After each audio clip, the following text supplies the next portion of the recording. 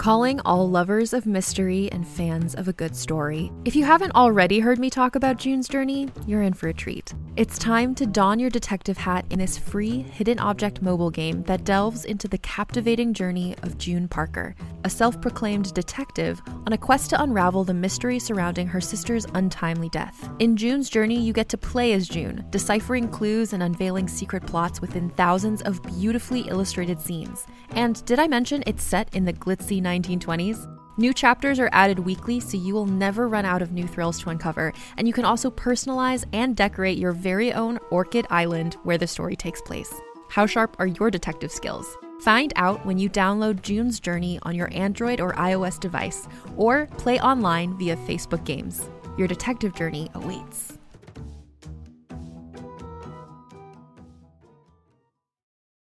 It's only a kick, a jump, a block. It's only a serve. It's only a tackle, a run. It's only for the fans. After all, it's only pressure. You got this. Adidas. This podcast is for mature audiences. It contains graphic violence and adult themes. Listener discretion is advised.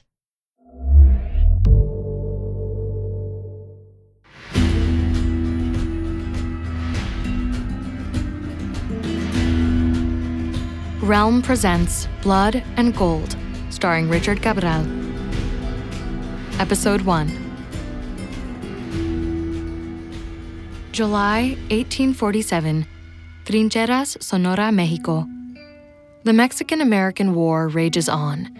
The United States has annexed Texas and continues to expand west toward the Pacific coast, relentlessly seizing land that Mexico claims as its own. American forces have even invaded Mexico's heartland to force Mexico to surrender the disputed territories. This is the world into which Joaquin Murrieta was born, and this is his story.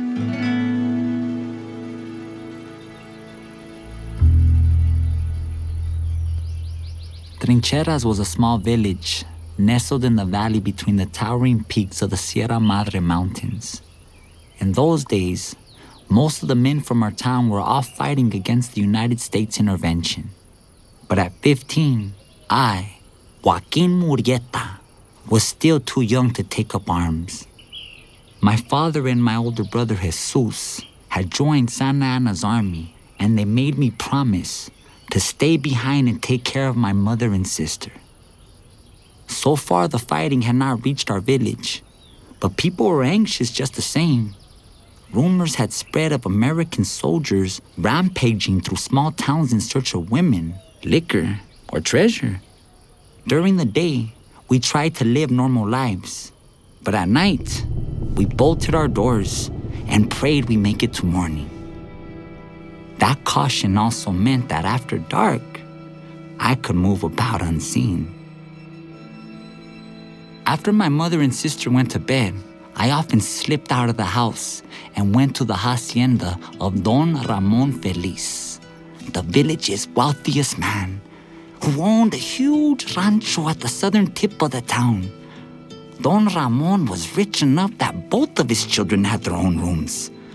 I had only to tap on Rosa's window, and within minutes, she would sneak outside.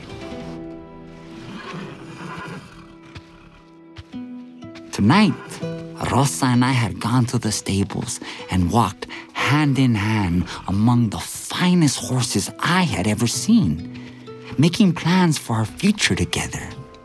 When the church bells rang for 10 o'clock, the hour when she had to be back inside the house because her father would soon check the bedrooms, she wrapped her arms around me and pulled me close. She pressed her lips to mine for a kiss that seemed both eternal and far too brief. Finally, she squirmed from my grasp, flashed me a smile full of love and promise, and rushed back inside. That kiss, I could still feel it. Rosita, as I've always called her, was a year younger than me, too young to wed, But I would have married her in an instant had Donna Ramon allowed it. See, it wasn't her beauty only that attracted me. It was her spirit, her wit, her gaiety, her fierce intelligence. I wanted to breathe in every aspect of Rosita. Inhale her and never exhale again. That kiss.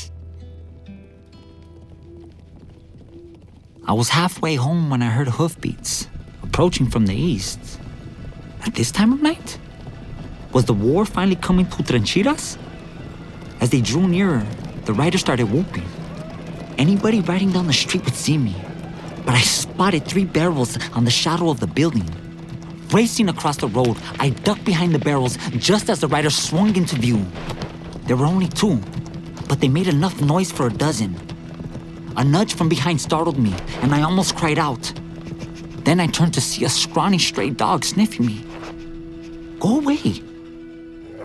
The dog looked at me. I shoved it, but it merely shook its head and stood its ground. Have it your way. I grabbed the mud and wrapped a hand around its snout. Wrestled it into my lap. The beast squirmed, whimpered, then settled. Now the riders were close, between the buildings lining the main road. They slowed, walking their horses down the street. Both men wore absurd 3-cornered hats and boots that reached to their hips. They were indeed Americans. I was learning English, so I understood some of what they were saying. Don't this town got any ladies? Wake up, people! Come out and let's see what y'all got. No one answered. I peeked out between the barrels. One of the men was tall and lean, with a long red beard. The other was shorter, heavier, with a sparse, dark beard. His expression reminded me of a spoiled child whose favorite toy had been snatched away. He cursed loudly in English. He dropped his hand to his hip and drew a pistol from its holster. The tall one chuckled and grabbed for his own gun. Can't wake him up one way, we'll do it another, the tall one said.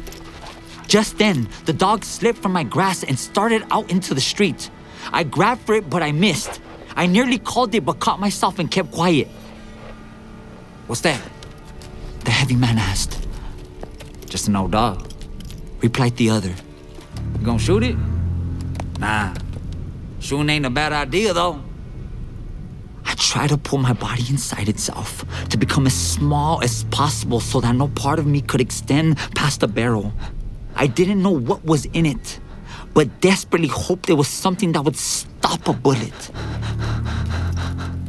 When I took another look around the barrel, I saw that the men were riding slowly down the road, shooting into the adobe walls of the homes and shops, reloading and shooting again. The pockmarks their balls left wouldn't do much damage, but the noise was horrific. Finally, a door opened in one of the long adobe buildings, and Abuela Espinosa emerged. She wasn't really my grandmother, but one of the oldest women in the village, and she treated everyone as if we were all her grandchildren. She had straw-like gray hair and a face as wrinkled as a dry fruit. She gripped her walking stick in one bony fist and screamed at the Americans. ¿Qué están haciendo? No hay soldados aquí para pelear.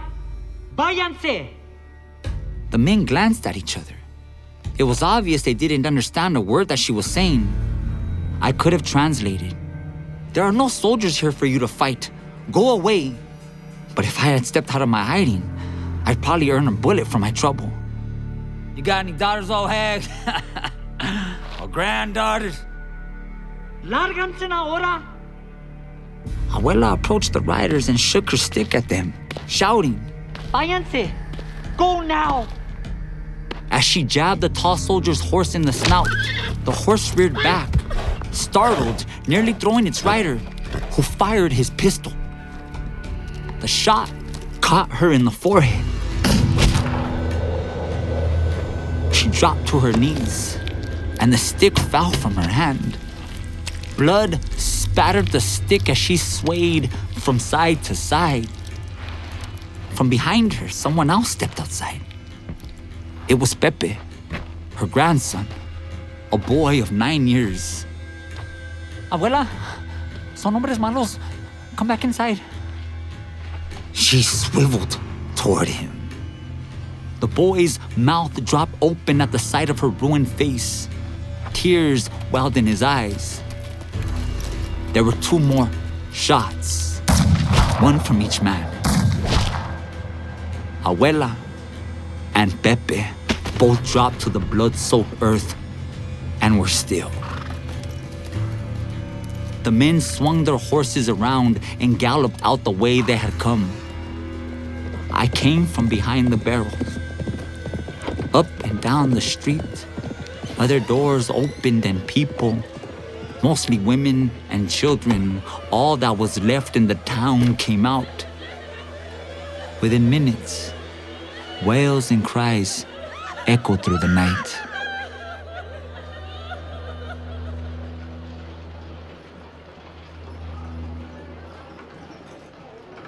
Abuela had lied. Some soldiers were stationed at Trincheras. They were assigned to guard the mission there, and especially to watch over the handful of American prisoners held in one of the mission's well-fortified storerooms. But by the time they heard the commotion, the Americans were long gone. One of the prisoners was a man named William Wallace Burns, or as he had said to me the first time he met me, Bill to my friends. Bill Burns had been captured during the Battle of Buena Vista, along with a few companions, and imprisoned at the mission. Before the war, he'd worked for the Mexican government hunting renegade Indians, and he learned Spanish while practicing the trade. And even though he was a prisoner, we had quickly become fast friends. Burns often entertained me with colorful tales of the United States while helping me with my English. The day after the killings, I sought him out. Why would Americans do such a thing, Bill? An old woman and a child? It was horrible. Burns sat on a wooden bench in the mission's courtyard. He gestured for me to sit down beside him. I'm sorry you saw that. We're the men regular army. Seeing that I didn't understand the question, Burns tried again. What did they look like? Were they in uniform? I described the strange hats, the boots, the full beards, and Burns began shaking his head before I was even finished. Regular army troopers wear light blue uniforms, like mine. These men sound like Kentucky volunteers. Those bastards have a reputation for stirring up trouble. But if they're not with the army, many states have sent their own volunteer units to help in the war effort. Some are less professional than others, obviously. Your general should send them all home. This war shouldn't even be fought. I can't argue with that. Like most wars, I reckon it's over land and wealth. Those that have most land have most wealth. And those that don't, they get the short end of the stick. They do the fighting and dying for the benefits of others, who usually stay far away from that battlefield. I fought back tears. But to slaughter Abuela and Pepe? Like they were dogs? You're right, Joaquin. It's a vicious act. Thing is, if they did it so easily here, they're not likely gonna stop. They'll do it again. Unless they're stopped. And soon. When I tapped on Rosita's window that night, she appeared almost instantly and shushed me. A few minutes later, she came out of the house and into my arms. I kissed her cheeks, her hair, her nose, her lips. Finally, she spoke. Shall we ride? Riding came to her as naturally as breathing. She had been raised in the saddle and had taught me most of what I knew about horses. Let's walk instead, I suggested. There's so much I want to talk to you about.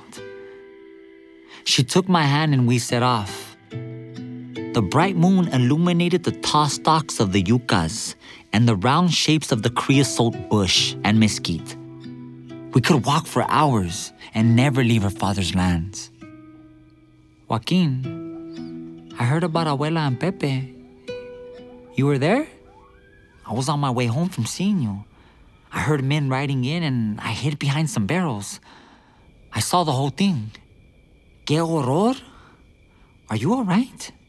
They never saw me. I'm fine. But if they come back, they won't. The soldiers rode out after them today. And you'll never believe it. Bill Burns went with them. The American prisoner? The one you're so taken with? He's my friend. I'm almost jealous of him. You spend more time with him than when you do with me. Not by choice. I mean, you know I'd be with you every minute if I could. Our hips bumped as we strode, hand in hand. She leaned in once and kissed me on the cheek. Then laughing, dodged when I tried to kiss her back. Anyway, I continued. Bill volunteered to go after the killers. As soon as I described them, he knew who they were. Not their names, but what army they were with. He says he knows how they think and where they'll go from here. Rosita was shocked to hear this. Our soldiers are letting an American prisoner go with them to hunt other Americans? Bill convinced them. Joaquin, he'll escape. He promised he wouldn't. And they believed him? It looks like it. They took him. He doesn't have any weapons, though. The more I told Rosita, the more uneasy she became. I would be very surprised if they gave him a weapon. A prisoner? An American soldier? How do they know he didn't plan this whole thing? Maybe the killers were just here to draw our soldiers away for an attack. They didn't all go, Rosita. Just 4 of them. And Bill. 4 less to defend the village. Nothing ever happens here. Rosita dropped my hand and spun to face me. You saw 2 people murdered here, Joaquin. Pues sí, eso. But the war hasn't even come here. Yet, why would Bill want to go if not to escape? Those were American soldiers, just like him. Weren't they? Bill says they weren't part of General Taylor's army. They were... something else. I forgot the word. Rosita shook her head. But Americans. Yes, they were Americans. But Bill says they were bad men, and they need to be stopped. You may have good reasons to doubt Bill, Rosita, but I think he's an honorable man. Rosita looked at me then as if she were ready to continue arguing. But something in her face changed when she met my eyes. She reached out her hands again, took mine, and drew me close. In the nearby brush, a night creature skidded away. While I hope you are right, and he can't help to stop them. Now, why aren't you kissing me?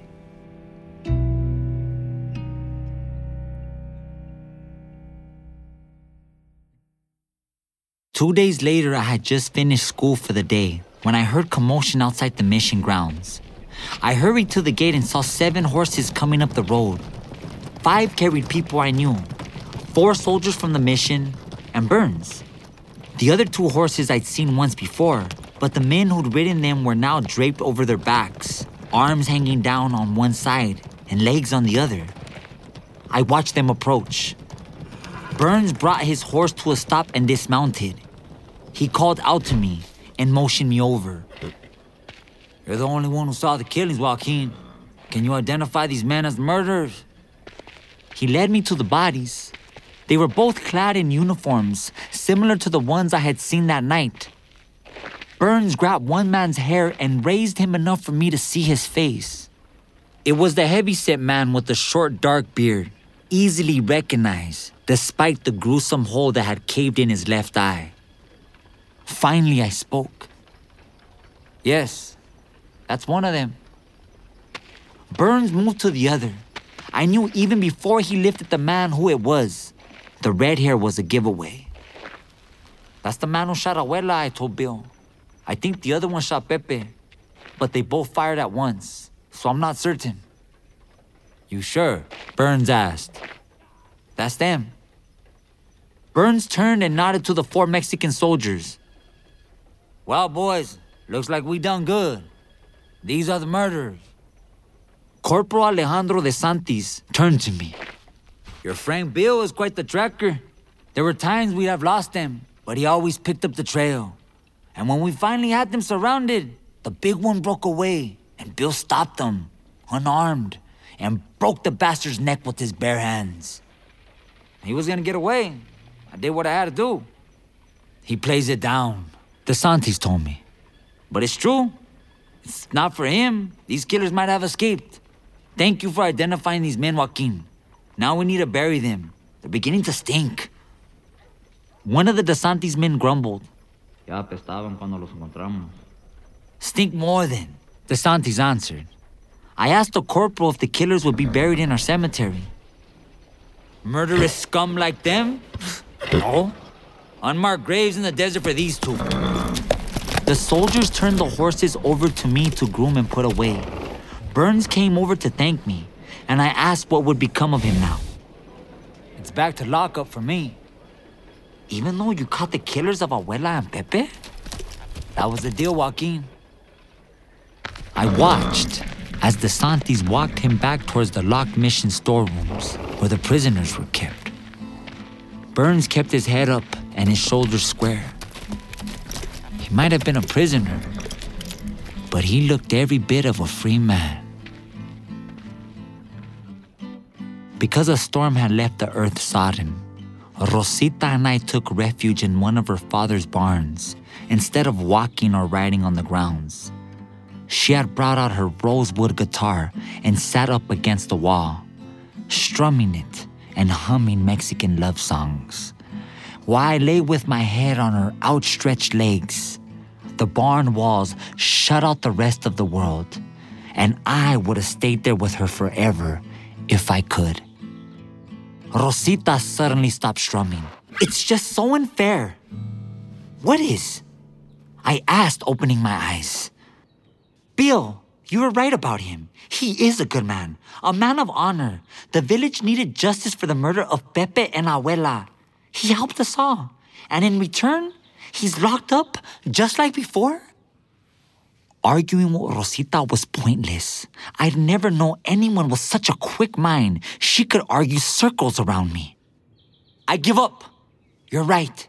It is unfair to keep him locked up. But what's to be done about it? This, as it turned out, was exactly the wrong thing to say. Wow, Joaquin, if you think it's unfair, help him escape. Help him? That's what I said. Rosita began strumming again. You believe he shouldn't be a prisoner anymore. Wow, you're not a prisoner. Do something about it. But the soldiers, they'll be furious. They'll only be angry at you if they catch you. You don't want to be caught, right? No, I'd rather not. But how can I help them get away without being seen? How many guards are there at night?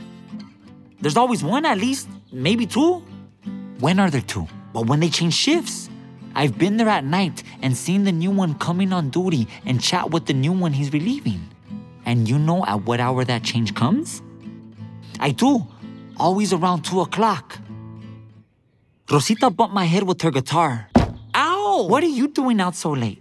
Going home after seeing you? Usually, you leave here at 10.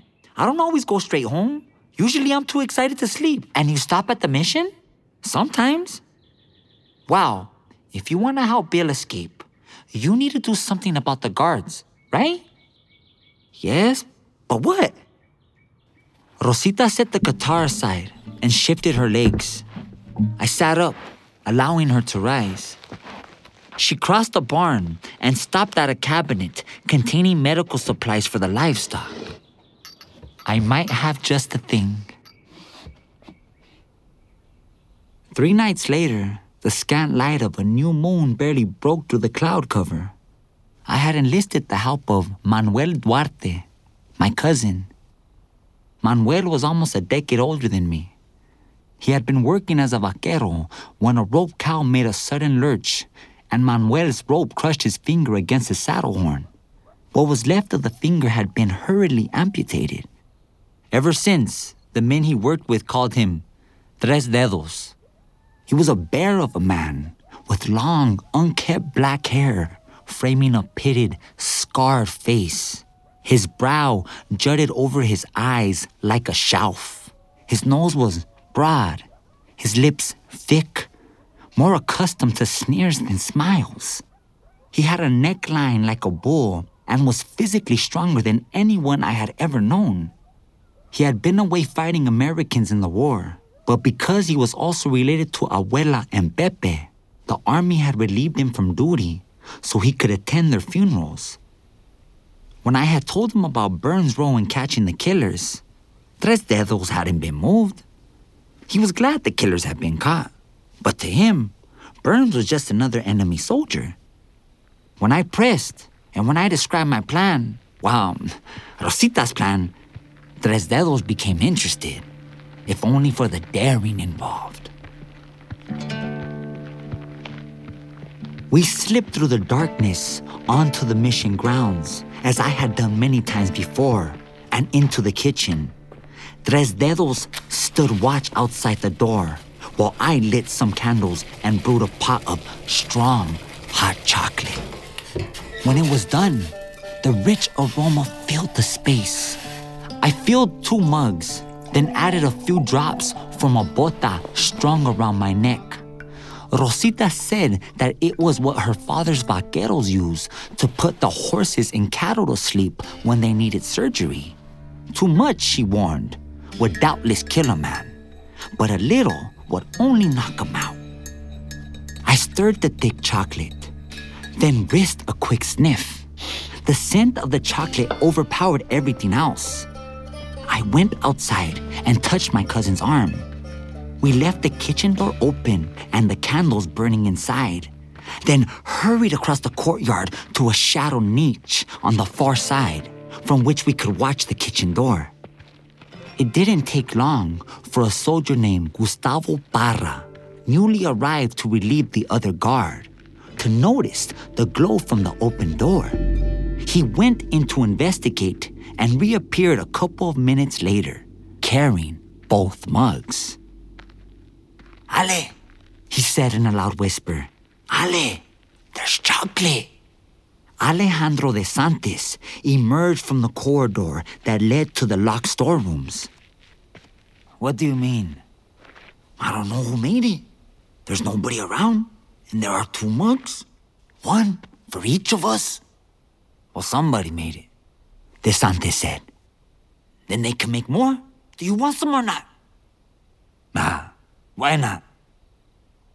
De Santis reached for one of the mugs. He took a big sniff, smiled, then downed what must have been half of it in a single gulp. Watching, my gut clenched. What if the soldier doubled over with pain or fell to the ground, writhing in agony? Neither of those things happened. The men headed back towards the storerooms, chatting quietly. Now there were 2 guards in the way, instead of none, and my fears turned from the soldiers' well-being to the failure of the plan. I don't know about this. Give it some time to take effect, Tres Dedos said. I've seen this stuff work on horses. It has to spread from their stomach throughout their bodies. Yes, I'm sure you're right. It's just hard to be patient. Tres Dedos blew out an angry breath. Believe me, I know. I meant to thank you, Joaquin. ¿Por qué? For your help finding the men who killed my aunt and my nephew. If you hadn't seen it happen, they never would have been caught. I just happened to be there. I wish I could have done more. If I'd been able to stop it, somehow. You couldn't have. You just have gotten yourself killed as well. And then they would have gotten away with it. I suppose you're right. Still, I felt so helpless. There were 2 of them, both soldiers. You were unarmed. You're smart and strong. But you're still a boy. And you weren't helpless. You reported it, and justice was done. And now you're helping your friend, who actually delivered that justice. You've done all anybody could, and more. I'm grateful.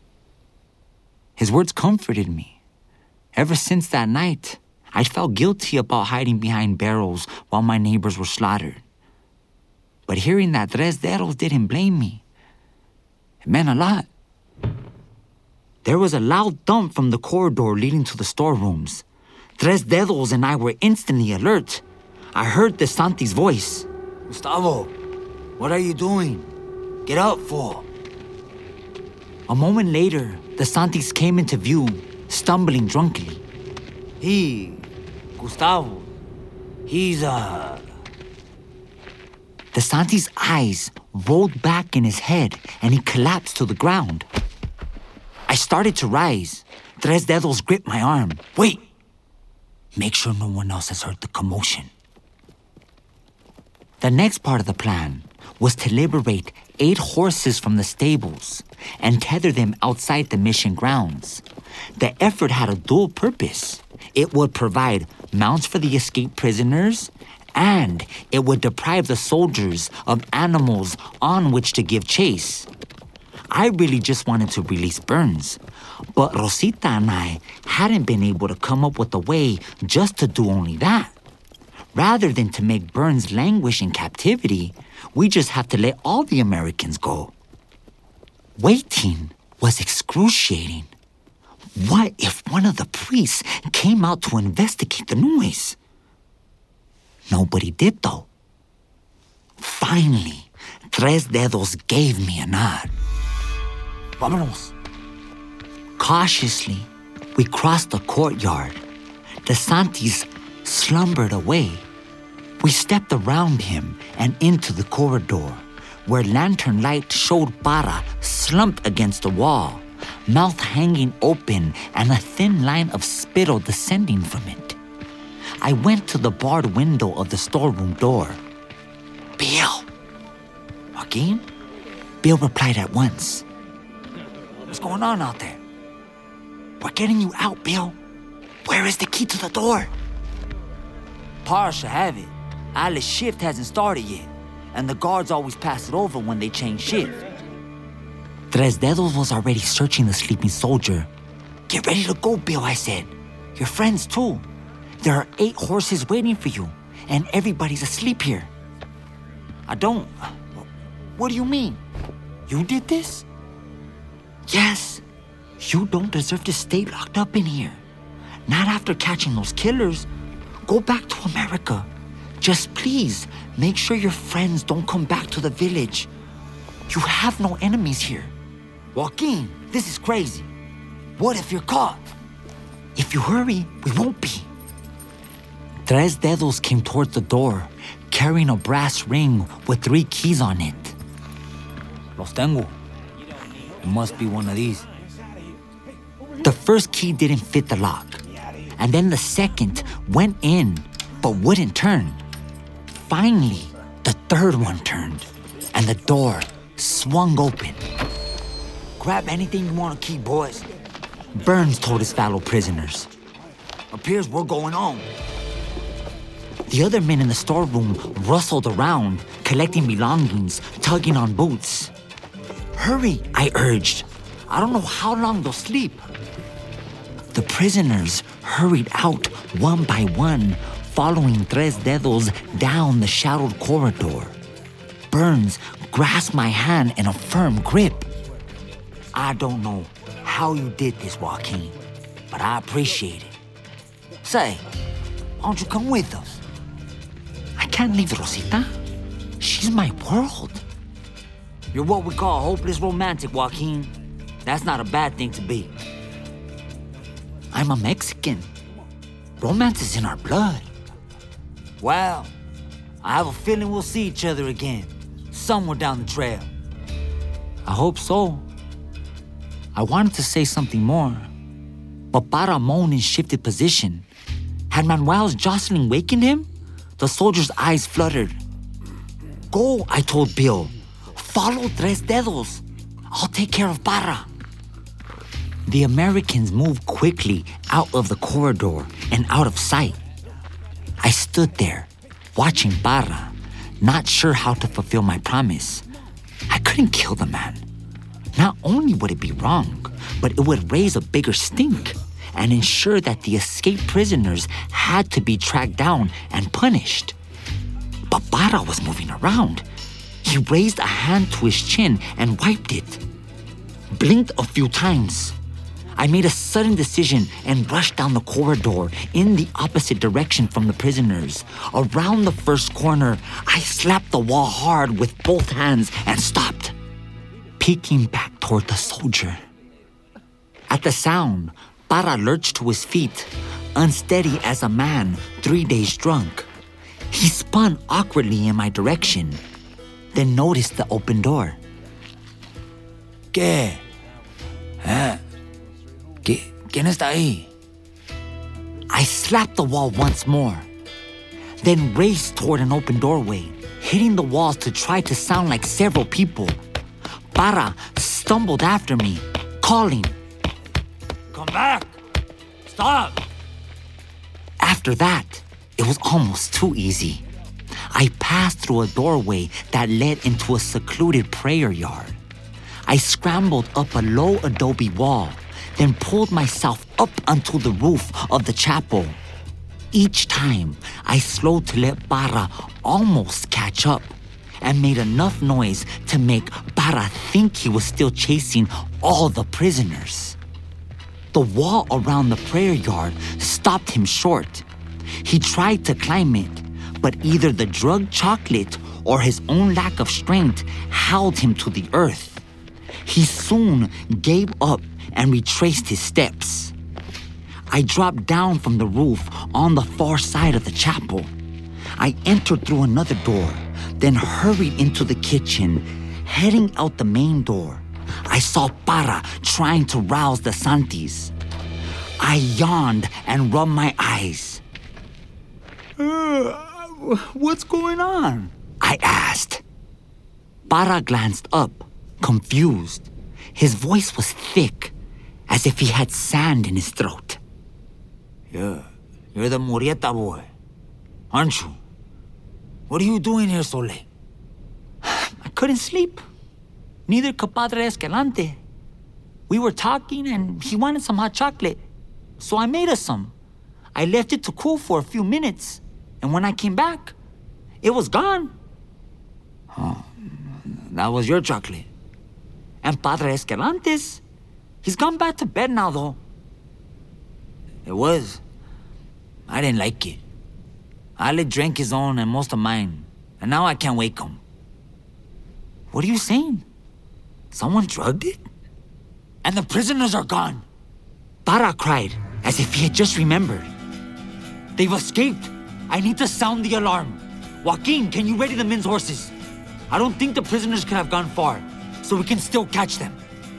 Of course, I said. I'll have them ready by the time you rouse the troops. I went to the stable, which now contained only 3 old mares. One of them lame, the other 2 in their dotage, and a burro. I didn't bother saddling them. Instead, I took a seat on a hay bale and waited to see the looks on the soldiers' faces when they arrived. I wasn't disappointed.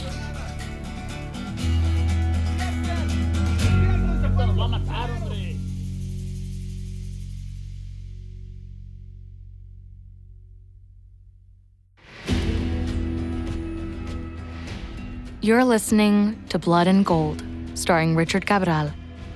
Blood and Gold is a Realm production in association with Stryker Entertainment. Realm, your portal to another world. Listen away.